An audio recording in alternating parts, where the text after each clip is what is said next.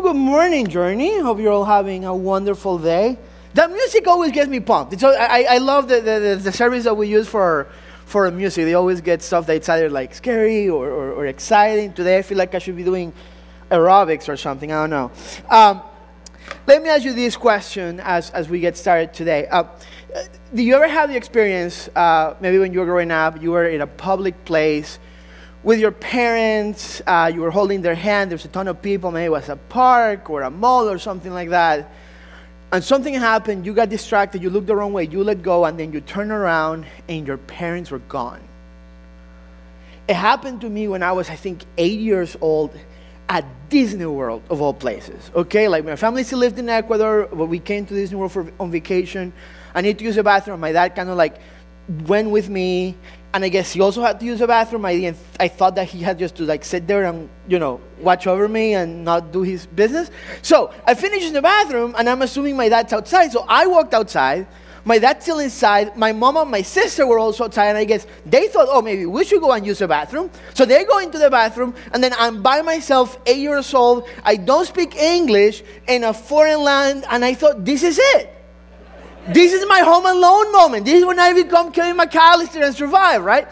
No, I had a meltdown. I start crying. I find, just sound terrible, one of the park workers that looked like she was my people and would understand my language.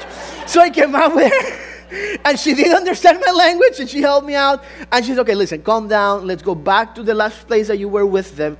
So she takes me back to the bathroom, and they were all there, right? Because my mom had walked. Anyway, I remember that couple of few seconds of panic, thinking to myself, my family forgot about me.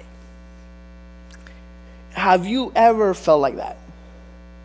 I'm telling you that story because this week's passage that we're looking at, this story, we're kind of like looking at that idea. We're doing this series dealing with detours, and the general gist of the series is that life never happens how we anticipate it happening, does it?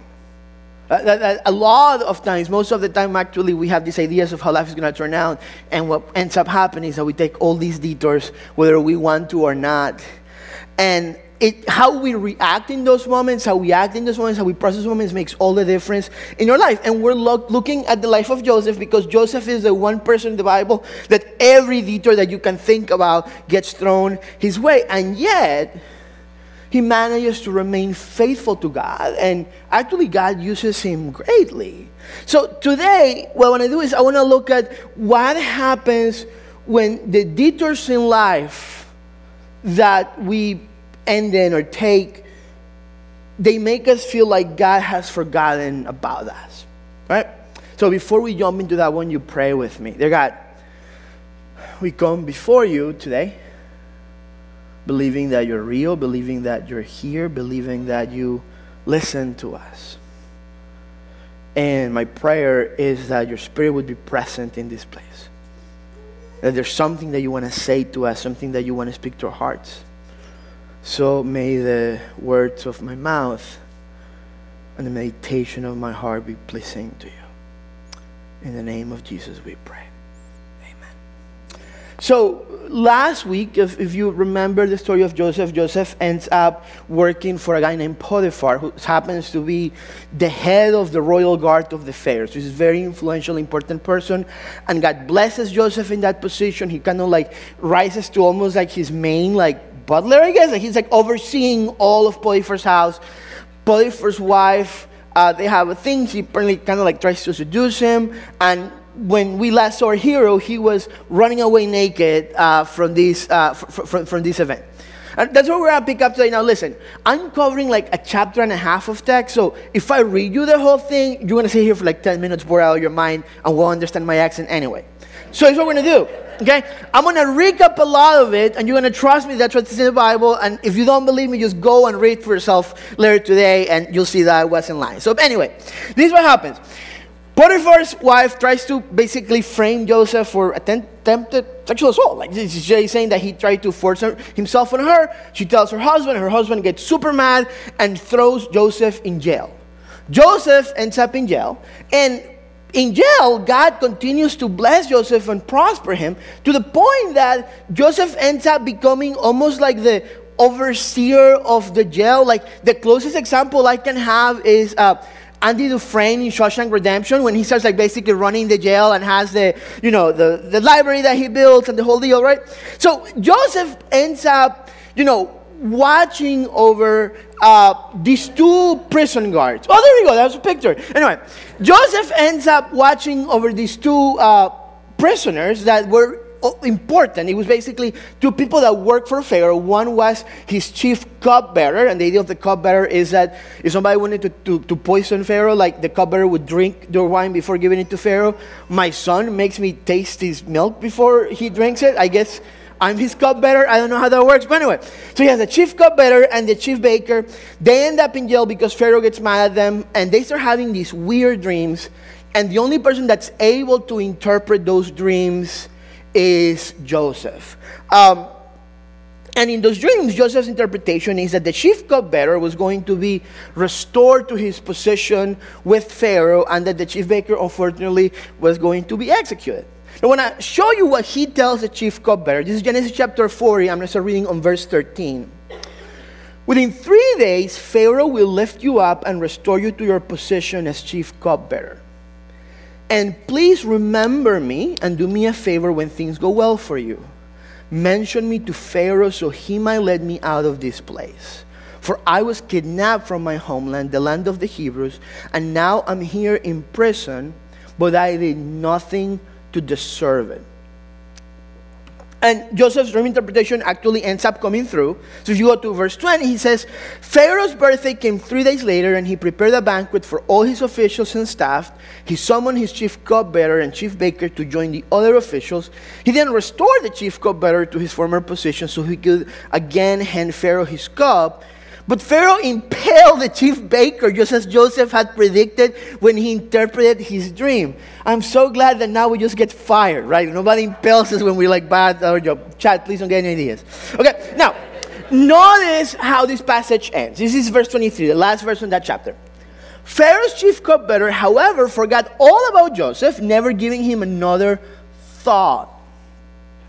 So Joseph's story so far has taken some crazy detours if you think about it, right? His brothers turn on him and they're going to kill him, but then they decide not to kill him, but sell him into slavery, basically. He ends up working for Potiphar, who happens to be this very influential person, and things seem to start looking up, and then he's falsely accused of something and ends up thrown in jail. In jail! He still kind of like starts rising through the ranks, and it's probably as comfortable as you can be while in jail. And he makes these crazy connections with, again, important, influential people in Pharaoh's court. One of them, who knows, kind of like owes him a favor because he interpreted his dream, and also somebody that he knows is going to be restored to this position of influence. So it would seem that things for Joseph were finally looking up, except where we end this chapter is that Joseph, that the cupbearer forgets about Joseph.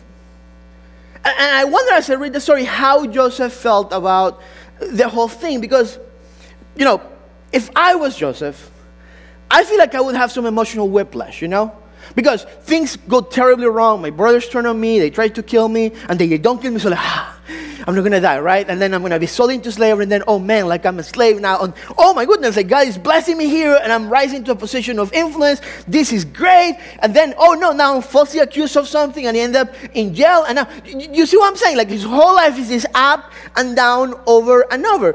My natural tendency, every time something was turning around, and things started looking up, would be, this is it. This is how God is going to deliver me. This is how God is going to finally turn things around for me. And yet, time after time, probably after getting his hopes up, things take a turn for the worse for Joseph. And we find him at the end of this passage in jail, alone, and forgotten. I mean, Joseph knows that he's innocent, right? He knows that his brothers turning on him was wrong. He knows he's falsely accused. And we don't get a window into his inner life at the moment, but I wonder if he ever felt like God had forgotten about him. just like his brothers had, just like Potiphar had, just like the cupbearer had, and maybe he thought at this point his family had. Now, my guess is that most of us in this room don't have stories as crazy as Joseph's, I hope for your sake. But, we're talking about dealing with detours, and I think that this passage touches on a dynamic that is incredibly crucial to consider. And it's this. When we experience detours in life, where things take a turn for the worse, it is hard not to feel like God has forgotten about us. And you've probably felt like this at times, right? Maybe you made a decision thinking that that was God's will for your life, only to see it backfire or fall apart, maybe, right? Maybe you were unjustly betrayed, or you had people close to you turn on you. When we experience detours, particularly when those detours are the consequence of an injustice, or if it's something that we didn't necessarily do, but something that was done to us, and we don't see God intervening right away, our natural tendency is to assume that God has forgotten about us. By the way, this is a common emotion. Like, you see it all through the Bible. The psalmist that writes Psalm 22 starts a psalm like this. My God, why have you abandoned me? Why are you so far away when I groan for help? Every day I call to you, my God, but you do not answer. Every night I lift my voice, but I find no relief. Maybe this is a psalm that resonates with you. Maybe you've experienced this in the past, or maybe you're experiencing this right now. So the question is this true? Does God abandon people? Has God forsaken us? And maybe just hearing the question makes you feel a little uncomfortable, because you're like, no, of course not. God never abandons his children, right? Except that chances are that you've thought it at some point. And the only reason why I know that is because I know I have. And I know I have, maybe that we don't say it aloud, but we've wondered it. And we know all the passages about faith. We know all the passages about belief. We know all the passages about God's care for his children, and that we can have trust in him. And yet, when things take a turn for the worse and we have no explanation and a solution doesn't come right away, we can't help but feeling how we're feeling. Forgotten. Abandoned. And the question I want to try to explore is there a way to avoid this? Is there a way to learn how to trust God even when we feel abandoned and forgotten? And to figure that out, first we have to actually answer the question, does God abandon us?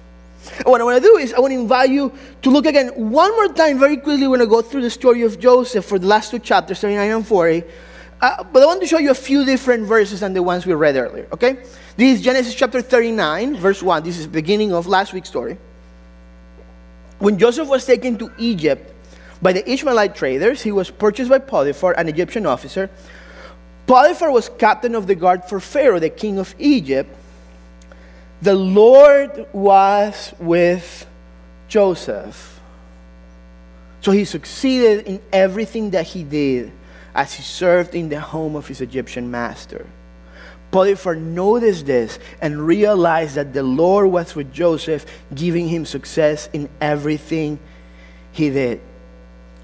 This is how this episode in Joseph's life starts. He's basically sold into slavery, and the writer of Genesis makes a point to say, the Lord was with Joseph. And then the next line is, it's so evident that the Lord is with Joseph that Potiphar, does not believe in Yahweh, thinks, I think that God is with this guy, right? Do you see it? Now look what happens when Joseph is thrown into jail. So this is second part of chapter 39, verse 19. Potiphar was furious when he heard his wife's story about how Joseph had treated her. So he took Joseph and threw him into the prison where the king's prisoners were held, and there he remained. But the Lord was with Joseph in the prison and showed him his faithful love. And the Lord made Joseph a favorite with the prison warden. Before long, the warden put Joseph in charge of all the other prisoners and over everything that happened in the prison. The warden had no more worries because Joseph took care of everything. The Lord was with him and caused everything he did to succeed. Do you see that? The Lord was with Joseph. The Lord was with Joseph. The Lord was with Joseph and showed him his faithful love. There's a commentator when I was working for this that says that like this section of the book of Genesis, so like the whole story of Joseph, it's kind of like called book 10, like the way that Genesis is broken inside. The highest concentration of mentions of the name of God is in these two chapters. You see that? Because humanly speaking, we could say that Joseph has the most difficult challenges and the worst detours that you can think about in this section, from being betrayed to being sold into slavery to being falsely accused to being thrown in jail. And right there, in the worst that life can throw at a person, the writer of the book of Genesis makes a point to show that God was the most present. Now here's the thing. We read a story like this, and you're going to say, well, yeah, but that's Joseph, God clearly was with him, and he was blessing him and everything, and he's like, if you know how my situation at work is, you clearly know that God is not prospering me the same way God's prospering Joseph, right? If you know how things are going at home, you would know that God is not prospering me the way that he's prospering Joseph, and that might be true. I don't know your particular situation. Except that I wonder if we were in Joseph's sandals, if we would be able to recognize that God was with us. Because if you think about it, God being with Joseph doesn't protect him from any of the terrible things that happened to him. It doesn't protect him from being betrayed. It doesn't protect him from being sold into slavery, from being falsely accused, from being thrown in jail. And if we were in Joseph's place, the question is this: would we be able to point to the moments where God has blessed us and given us the strength that we need to endure the difficult circumstances that we're facing? Or would we think that he has abandoned us because our circumstances don't seem to change, and sometimes they even seem to get worse? In other words, when we feel forgotten by God, listen to this. Do we feel forgotten by God because we don't feel God's presence and love and peace? Or do we feel forgotten by God because our circumstances haven't changed?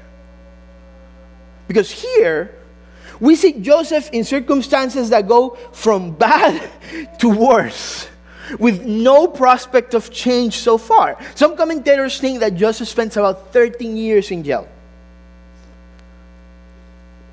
And through all that time, God has not abandoned Joseph. He hasn't forgotten about him, even if his circumstances haven't changed. In other words, the presence of trouble doesn't mean the absence of God. And the key to realizing that is a change in focus.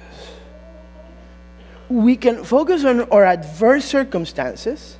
In Joseph's case, think about betrayal, slavery, false accusations, prison. Or we can put our eyes on the ways in which God is still sustaining us in the midst of those situations.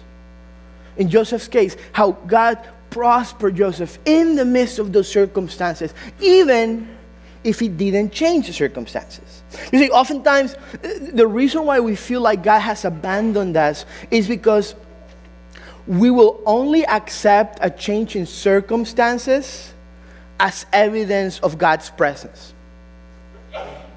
But what you see through the Bible is that sometimes the evidence of God's presence is not a change in circumstances, but God sustaining us in the midst of our circumstances. My favorite example of this is the people of Israel when they leave Egypt and are wandering in the desert. They wander in the desert for 40 years.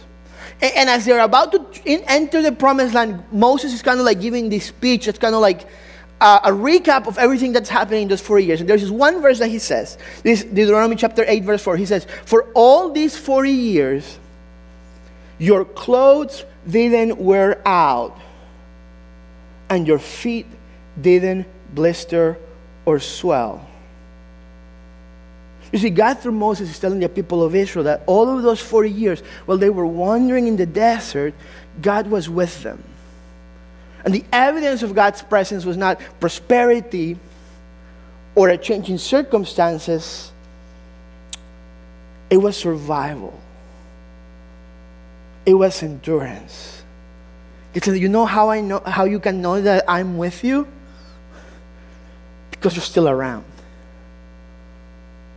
And I wonder how much we would notice and sense and feel God's presence when we start taking a look at that. My senior year of high school, I spent a couple of months in Brooklyn, New York.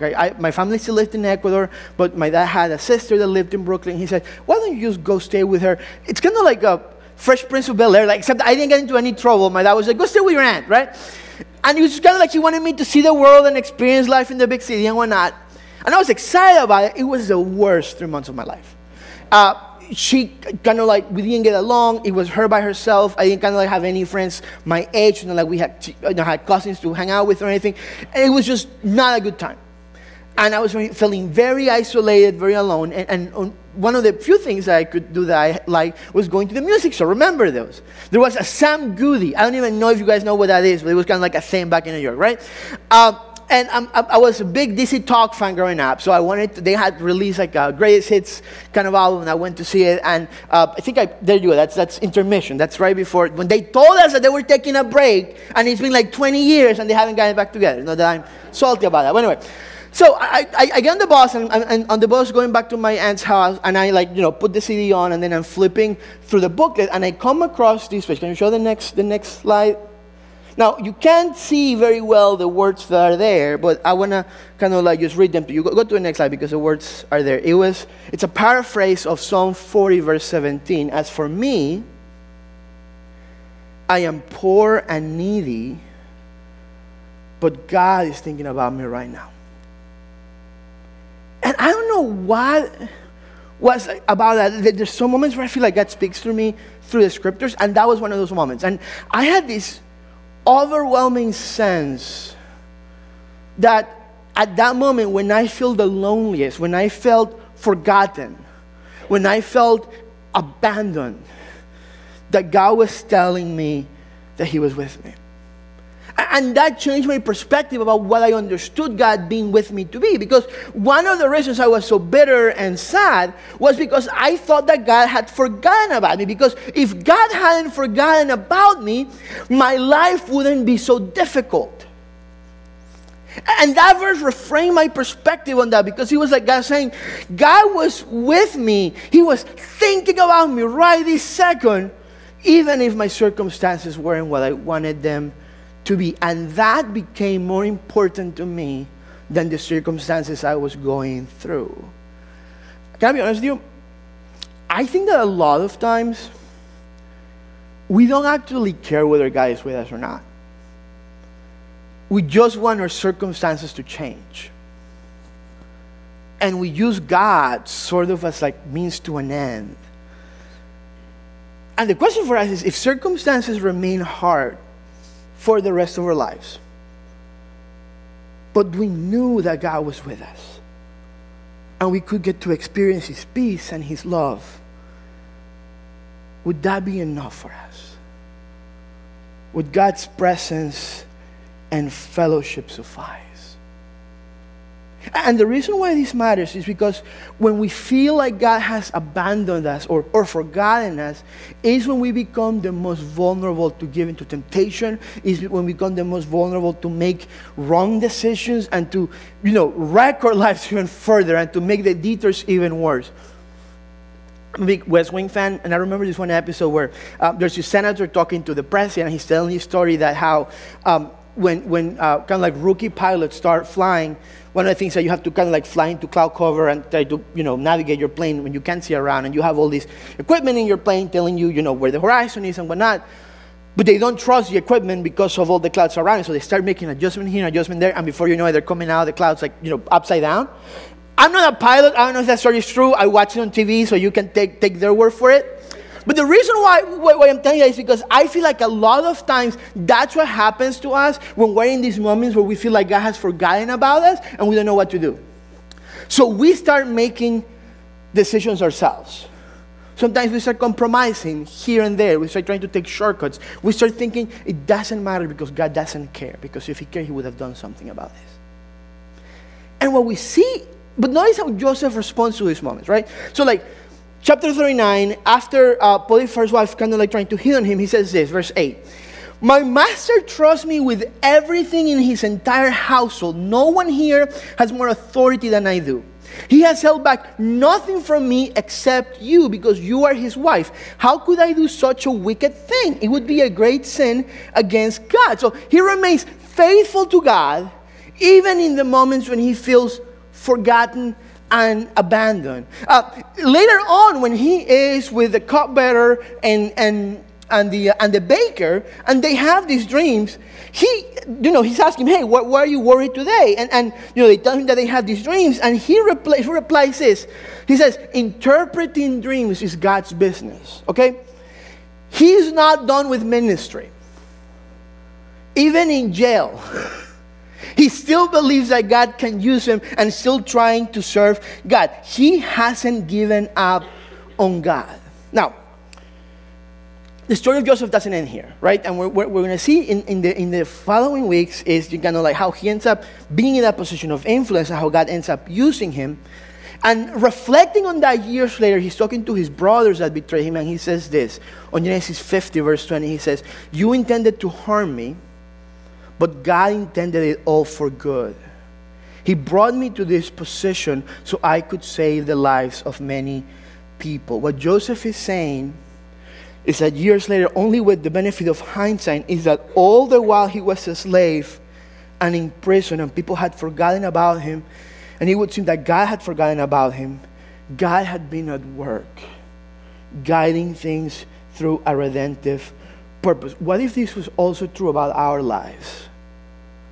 That when we think that God has forgotten about us, or when it would seem like God isn't there, that God's actually working behind the scenes, underground, invisible, moving things along for his purposes and for our good.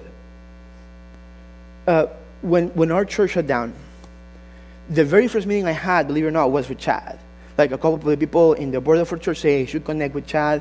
And I was, okay, this is how God's going to do it. This is my next job. Like I'm not even going to be out of a job for a month, and Chad's going to hire me and everything's going to be great, right?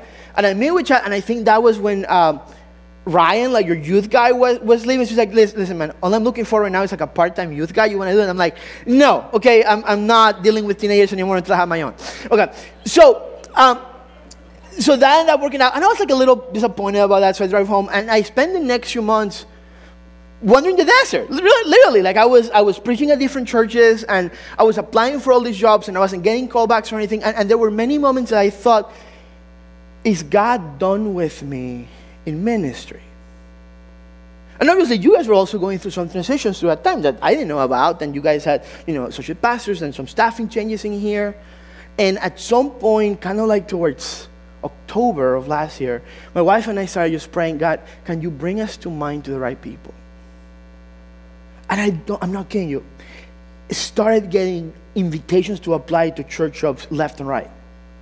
And none of them really felt right. None of them kind of like matched your stage in life until I got a text message from Chad saying, hey, do you have a time for a call next week? You see that?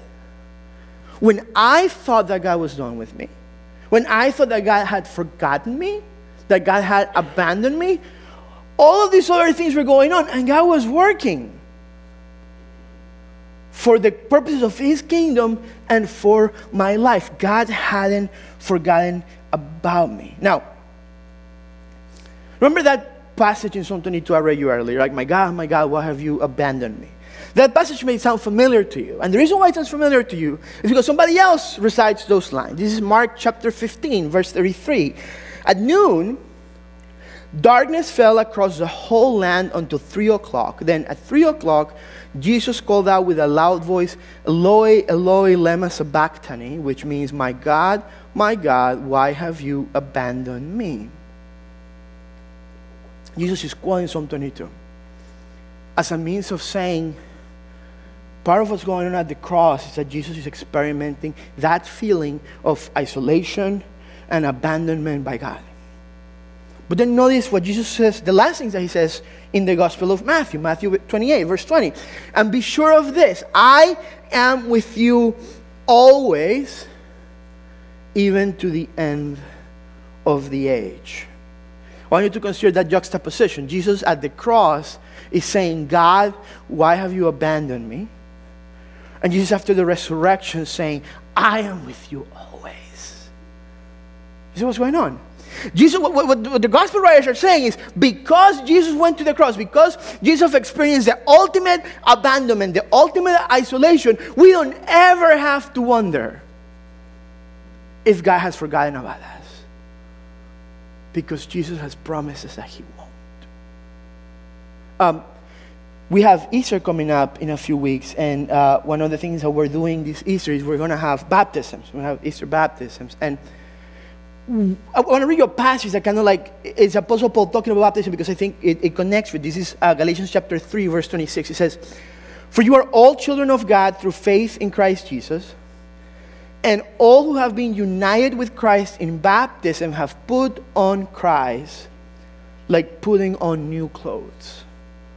So Paul is kind of talking about the idea of what baptism signifies. And he's saying, well, part of what's going on there is like you're going to the water, you're joining Jesus in his death.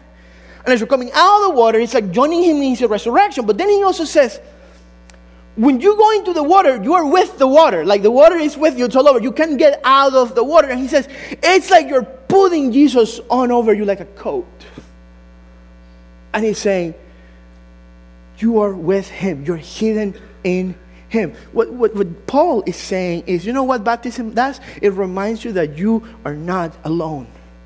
And that whenever you doubt, whenever you think, well, what if God has forgotten about me? What if God's done with me? You can look back to the moment when you got baptized and know, no, I am in Christ. I'm contractually obligated to remind you that next week I'm teaching a class on baptism.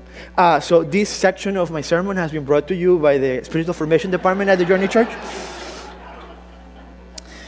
This is how I want to close. Kind of sound weird. I want to do something for you that was done for me years ago through a podcast of all places that kind of helped me deal with this. I want you to stand up for a second. Seriously, don't freak out. Nothing weird's going to happen. Nobody's going to put hands on you or anything. I want you to stand up. And I want to read you a passage from the scriptures that precisely talks about this idea that God doesn't abandon us. And the problem is that a lot of times we need somebody else to remind us of that. So I want to do that for you today. So what I want you to do is actually close your eyes right now and maybe think of the areas in your life where you feel like God has abandoned you. That maybe you feel like God is not here, that you understand why God's not in these the moments where you felt forgotten and left out. Let me read this to you. Can anything ever separate us from Christ's love? Does it mean he no longer loves us if we have trouble or calamity or are persecuted or hungry or destitute or in danger or threatened with death? As the scriptures say, for your sake we are killed every day. We are being slaughtered like sheep. No.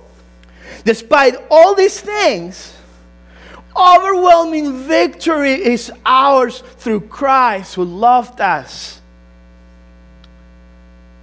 And I am convinced that nothing can ever separate us from God's love. Neither death, nor life, neither angels, nor demons, neither our fears for today, nor our worries about tomorrow, not even the powers of hell can separate us from God's love. No power in the sky above or in the earth below, indeed nothing in all creation will ever be able to separate us from the love of God that is revealed in Christ Jesus our Lord. My brothers and sisters of the journey, we have not been forgotten. We are not alone. We have not been abandoned.